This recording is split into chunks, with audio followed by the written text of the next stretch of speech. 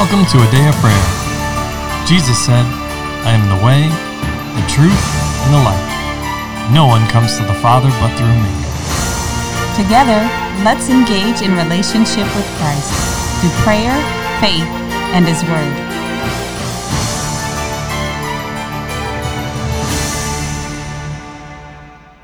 Good morning, I'm Promise, and you're listening to Day of Prayer's Morning Bible Study. We're glad you could join us. Before we get into the Word, let's pray. Lord, just thank you for today. Just thank you for just coming into our midst and just providing for us and making where we're not lacking or wanting. And Lord, I also just thank you for satisfying our needs and filling in an empty void. In the name of Jesus, amen. In Jesus' name, amen. Amen. Well, good morning, everybody, and welcome. We are going to continue our study in Romans this morning. So we are in chapter 9, and can I get a volunteer to read verses 13 through 29, please? I will. All right, Charles. What shall we say then? Is there unrighteousness with God? Certainly not. For he who says to Moses, I will have mercy on whom I will have mercy, and I will have compassion on whom I will have compassion. So then it is not of him who wills, nor of him who runs, but of God who shows mercy.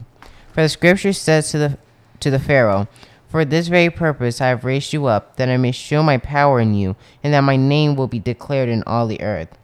Therefore he has mercy on whom he wills, and whom he wills he hardens. You will say to me then, why does he still find fault? For who has resisted his will? But indeed, old man, who are you to reply against God? Will a thing formed say to him who formed it, why have you made me like this? Does not the potter have power over the clay from the same lump to make one's vessel for honor and another for dishonor? What if God, wanting to show his wrath and to make his power known, endured with much long suffering the vessels of wrath prepared for destruction, and that he might make known the riches of his glory on the vessels of mercy, which he had prepared beforehand for glory, even us whom he called, not of the Jews only, but also the Gentiles, as he says also in Hosea, I will call them my people, who are not my people, and her beloved, who was not beloved. And it shall come to pass in the place where it was said to them, You are not my people, there they shall be called sons of the living God. Isaiah also cries out concerning Israel. Though the number of the children of Israel may be as the sand of the sea, the remnant will be saved. For he will finish the work and cut it short in righteousness, because the Lord will make a short work upon the earth. And as Isaiah said before, unless the Lord of Sabbath had left us a seed, we would have become like Sodom and would have been made like Gomorrah. Amen. So, as our custom is here, the floor is open for each of you to share what the Holy Spirit is speaking and ministering to you. And of course, ask any questions that you have. All right? Okay, So who'd like to begin? I do. All right, Layla. This last verse that we read was verse 29, and it was Isaiah speaking and talking about unless the Lord, if he did not leave a seed or a remnant, we would have been like Sodom and Gomorrah. It just further highlights God's sense of justice and his righteousness and the mercy that he has towards us as human beings. He doesn't just cut us off at the first mistake we make, and that's the end of it, but he offers us the opportunity to come into a personal relationship with him as he desires, and to be his child and to walk with him and be a part of his plan that he's going to fulfill in the earth, and being able to walk alongside of others that are also journeying on the same path for the same destination. We just see how God is good to us and just how he is. Mm-hmm. Amen. Amen. Promise? Was that it? 1 second. Okay. First, the Lord wanted me to talk about verse 21, where it says, Does not the potter have the power over the clay from the same lump to make one vessel for honor and another for dishonor? And the Lord wanted me to clarify that so it's to make it clearer. Mm-hmm. So the Lord was talking to me about how the Lord's not specifically making this guy's gonna be evil from the heart and this guy's gonna worshiping with his whole heart. It's a person's own choice. Mm-hmm. Just like if we were, let's say if I was going out, actually no, better example, if we were going to the pool and I have water shoes, I can choose to not wear the shoes or I can choose to wear them. Mm-hmm. And how mommy and dad don't force me to go, you have to wear these shoes. It's my own decision. And how it's the same with the Lord. You can choose to be a vessel of dishonor, a vessel of honor. Mm-hmm. Amen. We can choose. So as we're looking and we're thinking about this and how God has set up the dynamic of life. So we talked about Ishmael and Isaac, for example. And God did not make Ishmael to be a vessel of dishonor. He didn't force him into a life that was separated from him, or anything negative. Ishmael was given the same opportunity to know God that Isaac was.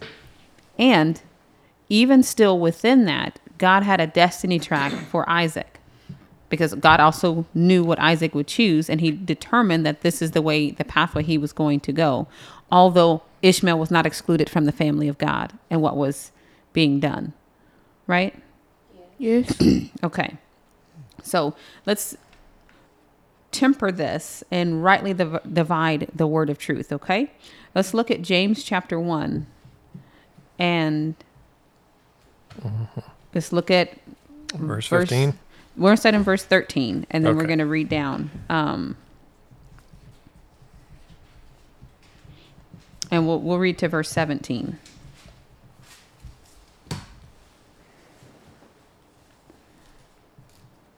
Charles, you want to read that for me, sweetheart? I was still trying to flip through my way. I had to put my bookmark Okay. in. Well, Layla, my beloved, go for it. You're all my Verses beloveds. 13 through 17. 13 through 17. Yes, ma'am. Let no one say when he is tempted, I am tempted by God. For God cannot be tempted by evil, nor does he himself tempt anyone. But each one is tempted when he is drawn away by his own desires and enticed. Then when desire has conceived, it gives birth to sin, and sin, when it is full grown, brings forth death. Do not be deceived, my beloved brethren. Every good gift and every perfect gift is from above and comes down from the Father of lights, with whom there is no variation or shadow of turning. Okay. So what does that mean? It means that we don't have a God that is sometimes he's good, sometimes he's bad, sometimes he's nice, sometimes he's mean, sometimes he's righteous and holy, and sometimes he's wicked. There is no wickedness in our God. That is not the truth. There's nothing in him like that. So he is only a good God. And if anyone is tempted and drawn away into evil, it is not because God forced them into it. It's not because God made them, and it's not for any other reason other than what's stated here. They are drawn away by their own lust, right? Yes. And when we look back at God's character, we look through the scriptures at his character and his nature, in particular in Genesis, and we look at what God did. It was good.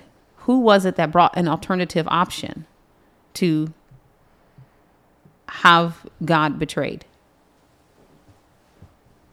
Who was the introducer of a second means of living? An alternative route? Satan, yes. And Eve, she was tempted by that second option. Why? Because she desired it. Okay, because of her own desire. That has nothing to do with God put her up to it or set her up or any of those kind of things. God is already determined in his wisdom that he would allow us to make our own choices. And in that, he also has to give us an opportunity to choose. So when we look back at Romans chapter 9, and it's talking about Pharaoh in verse 17 in particular, for this purpose I have raised you up, that I may show my power in you, and that my name may be declared in all the earth. He didn't raise Pharaoh to be wicked. He knew who he was and the choices he would make. So what he's saying is here is the same as what happened with Judas.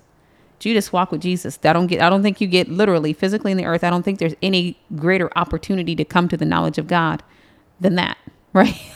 Yes. Looking at it from a strictly human perspective. You smelt his breath in the morning. You walked with him in the day. You had dinner with him every night. You had the opportunity to lay on his bosom like the Apostle John did.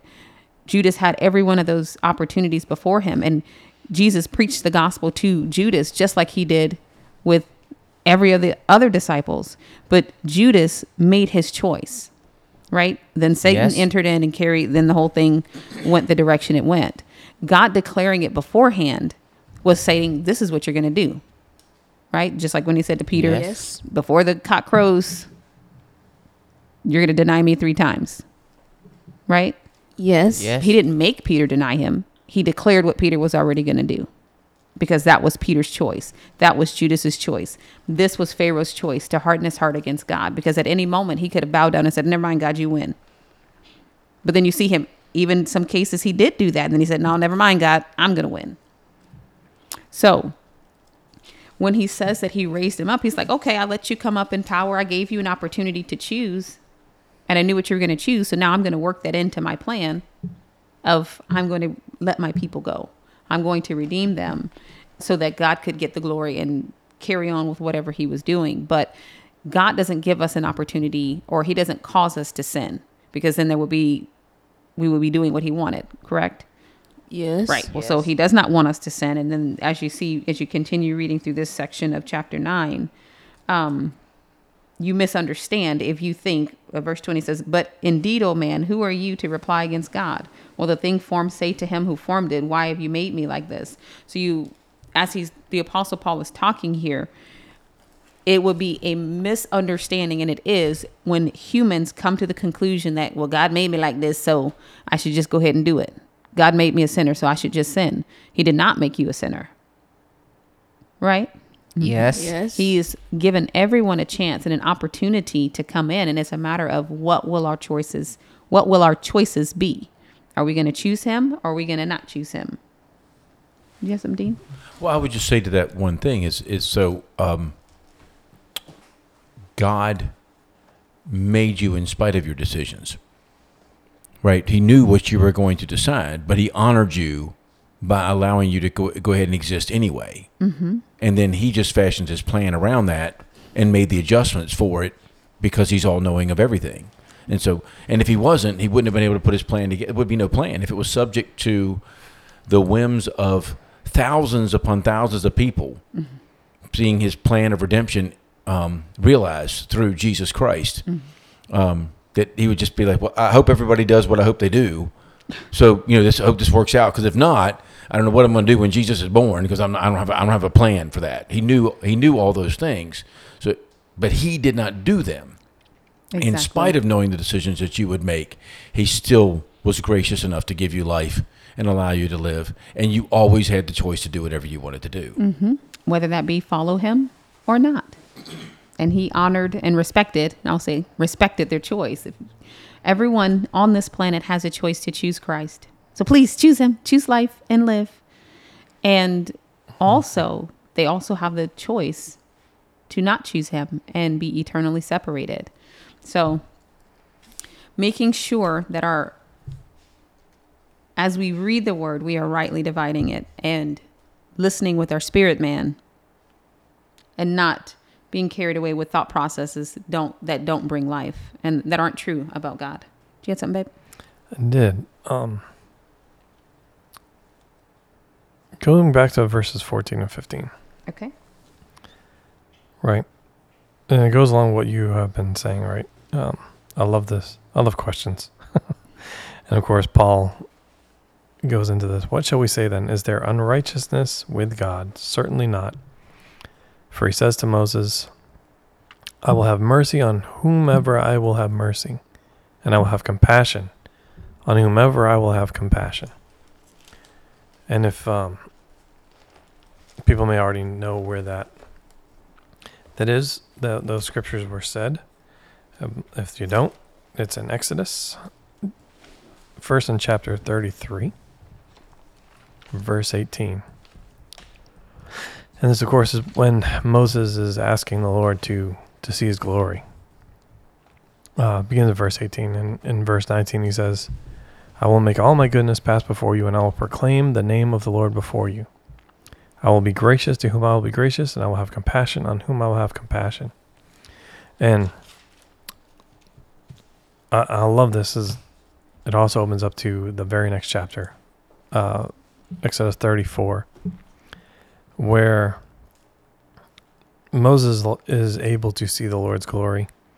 And it begins in verse 5. I'll just read 5 through 7, right? Of Exodus 34. So now the Lord descended in the cloud and stood with him there, that's Moses, and proclaimed the name of the Lord. And the Lord passed by him and proclaimed, the Lord God, merciful and gracious, long-suffering, and abounding in goodness and truth, keeping mercy for thousands, forgiving iniquity and transgression and sin, by no means clearing the guilty, visiting the iniquity of the fathers upon the children and the children's children to the third and fourth generation. So in these scriptures, and this is what Paul is getting, is the Lord's sovereignty. The Lord is sovereign. But in what we just read here in chapter 33, Exodus 33, and especially 34, the Lord announces who he is. And you see there his character and his nature, right? He's sovereign. He's omniscient, which means all-knowing. He is omnipotent, all-powerful. And he is omnipresent, which means he is everywhere. Or how would he be able to know where everyone is and what everyone is doing and who is being righteous and who is in sin? Right? But so there's a couple things. And I love this because that's who God is. And you see that even before he, to Moses, says who he is, gives his own bona fides or a testimony of himself. Or we can go back to Genesis 15, the covenant with Abraham, right? And he says he's going to give all this land to him, but he says this first because Abraham had this dream, and he was afraid, and the Lord tells him very plainly that when he makes this covenant with him, he says, and this is Genesis 15:13, said to Abraham, "No, certainly your descendants will be strangers in a land that is not theirs, and will serve them, and they will afflict them 400 years. And also the nation whom they serve, I will judge. Afterward they shall come out with great possessions. Now as for you, you shall go to your fathers in peace, and you shall be buried at a good old age." And here's the key. "But the fourth generation, they shall return here, for the iniquity of the Amorites is not yet complete." Isn't that exactly what the Lord said? Hey, I'm judging all these things, even down to the third and fourth generation. The Lord true to his word, and he brought them back, and he gave them the land, right? And he is who he says he is. And you see this. So the Lord announces that, right? This is to Moses. Of course, Moses taught the people, just like Abraham taught his children who the Lord is, right? Mm-hmm. So then look at John 18, the Gospel of John. So when Jesus is brought before the Pharisees, or the high priests, mm-hmm. This is in John 18, starting in verse 19, right? The high priest asked Jesus about his disciples and his doctrine. And I love Jesus' response. "I spoke openly," Jesus answered him, this is verse 20. "I spoke openly to the world. I always taught in synagogues and in the temple where the Jews always meet, and in secret I have said nothing. Why do you ask me? Ask those who have heard me what I said to them. Indeed, they know what I said. Does everybody get that? The Lord has already proclaimed who he is. And he does say it constantly. It's said for every generation. It was already said to that generation. Right? That's why Jesus said multiple times, why does this generation always ask for a sign? They won't be given one except the sign of Jonah. Right? He already pronounced who he was. He said it repeatedly. They even questioned him about it. That's in between John 8 and 10. Chapters 8 through 10. Right? They questioned him. And every time, hey, say it plainly. Are you saying you're God? And of course, the last time he just defaulted to his previous answer. He'd already said it. We should know. We should know who the Lord is. We should know his character, his nature, his attributes. He's not unrighteous. You brought up in James, right? And you see that same thing there, right? It's our own temptation, our own lusts, our own desires that open the door for the enemy to have a place. That's why he says way back in Genesis 15, this will take this amount of time. Right? The Lord knew how much time it would take because he says the sin of the Amorites is not yet full. But James 15, right? Sin, when it reaches its fullness, produces death. He knew how long it would take going to the plan, and this goes back to what we were talking about in a previous episode when we were talking about in chapter 8, we were talking about predestination and election and God's eternal plan. His sovereignty is already included in that. And we see this, and I love how Paul keeps bringing up these same points, right? Whether it's from chapter 1 or chapter 3 or chapter 4. But isn't that like us, right? We all like to, okay, we heard it, let's move on and just continue. And the Lord, through Paul here, keeps, I'll say, circling back, for lack of a better way to phrase it, and repeating the same thing. Like, no, we're not done here. Like, we need to understand this in full. The Lord is sovereign.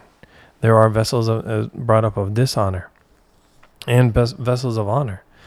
And even as he continues in verse, Paul does in verse 16 and 17, right? So then it's not of him who wills or of him who runs, but of God who shows mercy. Right? What did he first say when he announced himself? I'm what? Merciful And compassionate. Yes? Yes. Okay. That's who he is. He doesn't seek to punish everyone. We went over scripture when we were talking about predestination, election, God's eternal plan, and how it's all so masterfully or intricately woven together that the Lord wills that none should perish. He wills that none, but he gave us free will that we can choose either to serve him or ultimately the devil. That's why Jesus said it plainly. If you were of Abraham's children, then you would know me. But you're of your father, the devil. Why? Why did he say that? Because that's who they chose to serve. That's who they were serving. Abraham's children were the children of promise. And as we have already pointed out here, not all of them, because not all chose to serve the Lord. So the Lord is specifically referring to the ones that chose the Lord. And by Abraham's children, clearly I'm referring to Isaac. He was the son of promise. Because just like Jacob and Esau, the Lord knew who was going to choose him. Mm-hmm. He knew the difference before he formed them in the womb. Mm-hmm. As he does with all of us. He knows what choices each of us are going to make. Every choice, everything that we ever are going to do or make, he knew that before the foundation of the earth. Mm. And if we can for a moment, I'd like to kind of zoom out and look at the plan of redemption that Paul is talking about in this chapter. And when he started out by saying how how fervently he longed for the children of Israel to acknowledge Jesus Christ so that they could come into salvation. And then he starts talking about predestination and how God is working through time, his plan of redemption, and he's bringing in people that are outside the what's seen in the natural as the children of Israel, the children of God, and he's bringing his people in, and he starts talking in verses 22 of Romans chapter 9, and down to the end of the chapter actually says, what if God, wanting to show his wrath and to make his power known, endured with much long suffering the vessels of wrath prepared for destruction? Amen. So God is enduring with the wicked people, or the people that he already knows that are not going to choose him and that are heaping up wickedness upon themselves, like the children, like the Amorites heaping up wickedness and what was happening in Egypt at the time. And that he might make known the riches of his glory on the vessels of mercy, which he had prepared beforehand for glory. So remember, he started talking about initially, like God, he didn't miss the mark. Just because Israel isn't fully walking with God right now, it's okay. He didn't miss the mark, because Israel is bigger than what we see in the natural. What we think of Israel is not all there is. And there's more. There's what God calls the people of Israel, what God calls his children. So he's working this plan of redemption, and he's declaring to us that God hasn't missed anything. He didn't miss the mark in saying and calling Israel his children, even though all of these people aren't following God, and they've had different instances of rebellion against God, et cetera, et cetera. And he starts talking about the family of God, if you will. And it says, even verse 24, it says, even us whom he called, not of the Jews only, but also of the Gentiles. As he says also in Hosea, I will call them my people who were not my people. And her beloved who was not beloved. So that's actually talking about Gentiles. To say, no, you're not estranged from the family of God. If you believe in Jesus, you're actually the family of God. You're a part of it. Come on in. And so as he's talking about this, I kind of want us to reflect a little bit on Ephesians 3:15, because Paul is explaining to us how God orchestrated and ordained all these things. So he's set all these up, and he's using these pathways to bring about his plan of redemption, and he's gathering his people up. So Ephesians chapter 3, verse 15 says this. I'll start in verse 14. It says, for this reason, I bow my knees to the Father of our Lord Jesus Christ, for whom the whole family in heaven and earth is named, that he would grant to you according to the riches of his glory to be strengthened with might through his spirit in the inner man. So verse 15, think about that for a second. For whom the whole family in heaven and earth is named. So each of us has been sent into the earth by the Lord through a variety of means, but it's all for redemption, a plan of redemption. So there are people that will never choose God and will hate God and curse him and go on. But there are other people that are of the children of God who will love him and declare his righteousness and come in through the door, who is Jesus Christ. So when he was talking and reminding them that what God had already said to Moses back in Romans chapter 9, verse 15, I kind of want to put that in perspective so we can look at that when God says, I will have mercy on whomever I will have mercy, meaning it's not your choice, human, to limit God to loving who you think he should love. It's not your choice to limit God to welcoming in only the people that you feel like are a part of the body of Christ or a part of the children of Israel after the flesh. God has a bigger perspective, which we alluded to in John. Was it John chapter 10? A few devotionals ago this week. But and also not in the way which you think you should love or display his love or affection or mercy, or not in how you think it should look. God is the standard setter. He's the one who sets the standard of righteousness. It's not us. And so looking at Jonah chapter 4,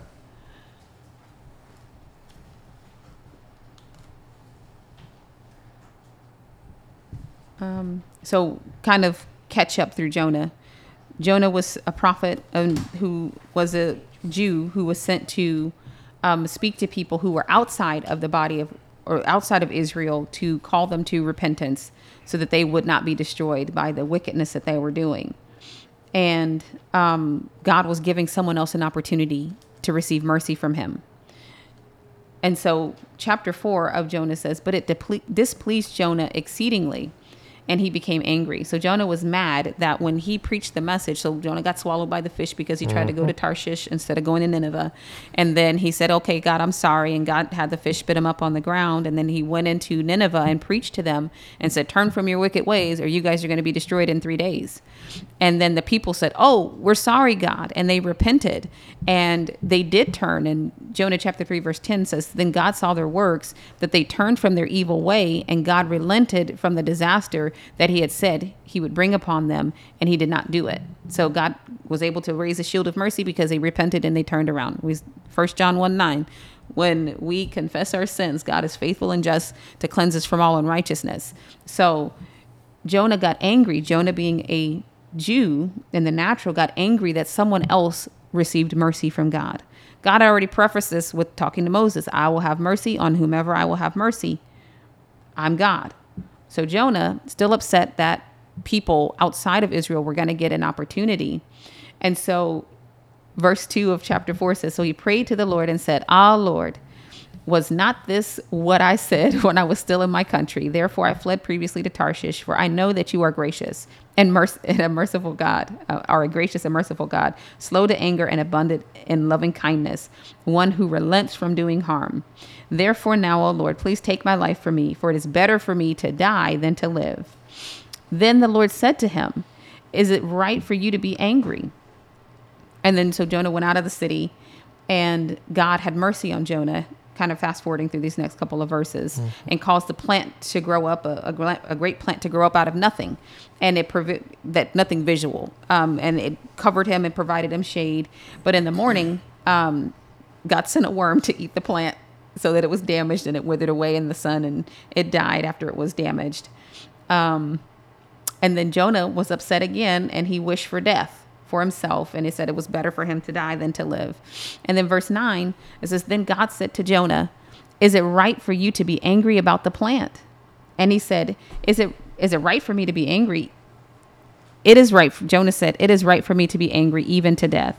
But the Lord said, you have had pity on a plant for which you have not labored, nor made it grow, which came up in a night and perished in a night. And should I not pity Nineveh, that great city, in which are more than 120,000 persons who cannot discern between their right hand and their left, and much livestock? So God was saying, it's my business to have mercy on who I will have mercy, because he's God. Mm-hmm. And Jonah, you're more concerned about a plant. You're more concerned about yourself and what you think is a standard of righteousness than really beholding what God's standard of righteousness is. So in this chapter of Romans, the apostle is talking and going, hey, broaden your horizons, broaden your perspective. Look at how God is doing this so that he can bring all of his people in, not all of who you think are his people, but all of his people, true and in fact, but also lining out God's infallible nature and ability to do all of this without violating himself. And he's never failed in anything that he's done. And so just highlighting that, and we can catch up on this another day. Thank you. There's a lot to meditate on there. So let's stop there for today and allow everyone the opportunity to look up the scriptures, to read them, to meditate on them, seek the Holy Spirit to allow him to minister to you. And of course, you can always reach out with any questions or comments or prayer requests, praise reports, and all that. Just reach us on our email, adayofprayer@yahoo.com. So let's pause there. And who would like to close us out in prayer, please? I will. All right, LaCharles. Lord, I just thank you for everything that you've been doing in our lives, Lord. Lord, I just thank you for these scriptures that you've given us, Lord, so that way we don't have to go through the same mistakes, Lord, and don't have to try to learn everything for ourselves, Lord, but that you give us an example so that way we can continue to move forward in you, Lord. Lord, I also just thank you for everything that you provide in our lives, Lord, which is everything that we have, Lord. Lord, I just thank you for your grace and mercy to us, Lord. Even if we don't hit the mark, Lord, that you still come and teach us how to do it better next time, Lord. In Jesus' name, amen. In Jesus' name, amen. Amen. Well, we love you. God bless you, and have a wonderful day.